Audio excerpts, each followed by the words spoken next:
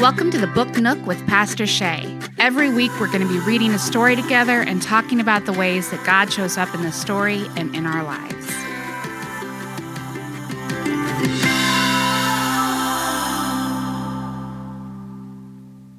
Welcome to Book Nook with Pastor Shay. In this season, our second season, we are going to talk about the fear and uncertainty that you may experience in your everyday life and that may feel really big right now.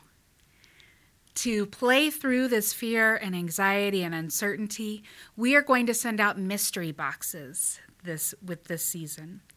If you are interested in receiving a mystery box, have your parents email me at Shay, SHAYE, at mgthornton,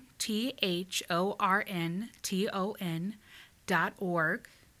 If your parents would like to help with shipping and handling, they can always donate or give money on our website, mgthornton.org.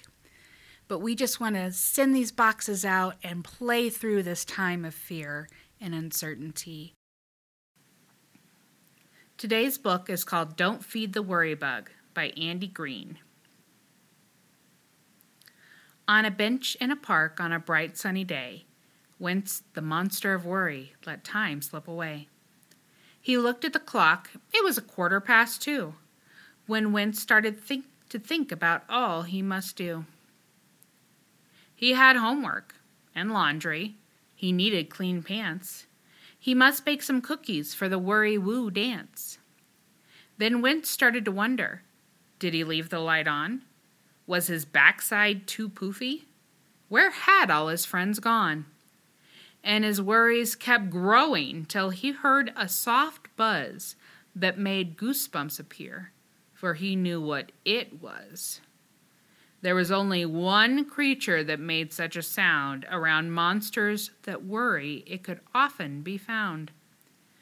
Some call it the worry bug, and this is for sure. If you feed it a worry, it will always want more. Buzz, buzz, Wentz heard as its noisy wings flapped.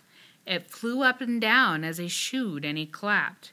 He flittered and fluttered around Wentz's ear. In the blink of an eye, more worries appeared. Did he feed his fish Ted? Did his dog get a bone? Did he send all his woo mail? Did he bring his bike home? Should he go to the movies? Would he get a good grade? Will the weather be nice for the Woo Town parade? And with every new worry that came Wentz's way, the worry bug shouted, "Hip, hip, hooray!" For the more that Wentz worried, the more the bug grew. It nibbled and munched on his worry-fill stew. Wentz said to the worry bug, "Perhaps you should leave?" He asked quite politely and even used please. Yet the worry bug stayed, for the two of them knew that Wentz would still worry. That's what he would do. As day turned to night, Wentz got ready for bed. The worry bug yawned and lay next to his head.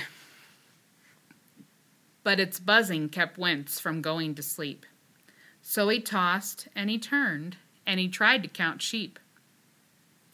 While thoughts of what if, could be, maybe, and might made Wentz worry more, he was worried all night. When morning arrived, Wentz looked up and gasped. The worry bug had grown. It had happened so fast. It used to be tiny, an annoyance quite small.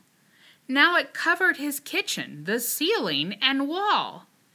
The bug's belly gurgled, full of worries it was. No longer could Wentz sweep it under the rug. The buzzing went on. Wentz started to fret about all of the things that hadn't happened just yet. No cookies were baked. The laundry had piled. Wentz hadn't done homework in such a long while. "Enough!" Wentz exclaimed. "There must be a way to get rid of a worry bug. It can no longer stay." So Wentz went to the library to read and take notes about catapults, cranes, wagons, and goats. He plotted and mapped out a worry bug graph, then called in the experts, the worry bug staff. Together they studied the big growing beast and built a bug net out of Wince's bed sheets. They were having such fun, Wince was worried no more, and soon he was baking and doing his chores. But just when Wince thought his work was complete, the worry bug buzzed, "I need something to eat." Wince looked at the bug. It was once again small, for while Wince had been busy, he hadn't worried at all. "You've ignored me all day," the tiny bug said, "and you haven't been worried, so I haven't been fed." Then the bug stomped its feet and buzzed all the more. Wince took a firm stance and showed at the door. "I've got things to do. I must work. I must play. I'm not going to worry, so go on your way." "Buzz, buzz," Wince heard as the bug flew about, still trying to make one last worry come out. It flittered and fluttered around Wince's ear, yet Wince wouldn't give in, and it soon disappeared.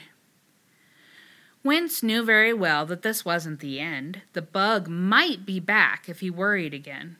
But Wince would be ready, should he hear that buzz buzz, to say no to the worry bug simply because. Wince had learned that his worries got bigger each day while he allowed the worry bug to nibble away. So to all of you worries, Wince wants you to know, don't feed the worry bug or your worries will grow. Now this is a story that places all of our worries onto a little bug that eats them up. And I know that all of your worries aren't going to go away that easily. It's not enough to shoo your worries away. You can do what Wince did. You can get active, you can play, you can go outside, and keep yourself busy. But sometimes those worries will come back, and sometimes they're too big to play away. In your box, you're going to find a squishy. It's a little toy. I'm not sure what it's going to look like. Everybody's will be different. But I want you to carry that with you. And when you feel your worries start to get really big, when you feel like you've been feeding that worry bug and it's just not going to go away, I want you to squeeze and squeeze and squeeze all of your worries into your squishy. Because the worries aren't going to disappear. That's just not going to happen. But they don't have to control you. You can control them. You can squeeze them down. You can play them away. You can do what you need to do, but you're not alone. And your worries, though real, are not too big to deal with.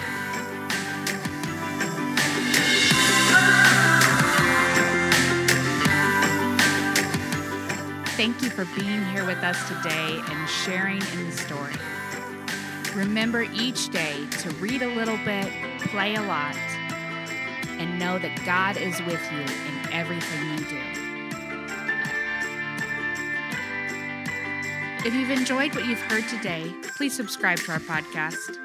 A great way to support us is to leave a review so that other people can find us and share their stories with us. This podcast was produced by Paul Romig Levitt with music by The Hygiene.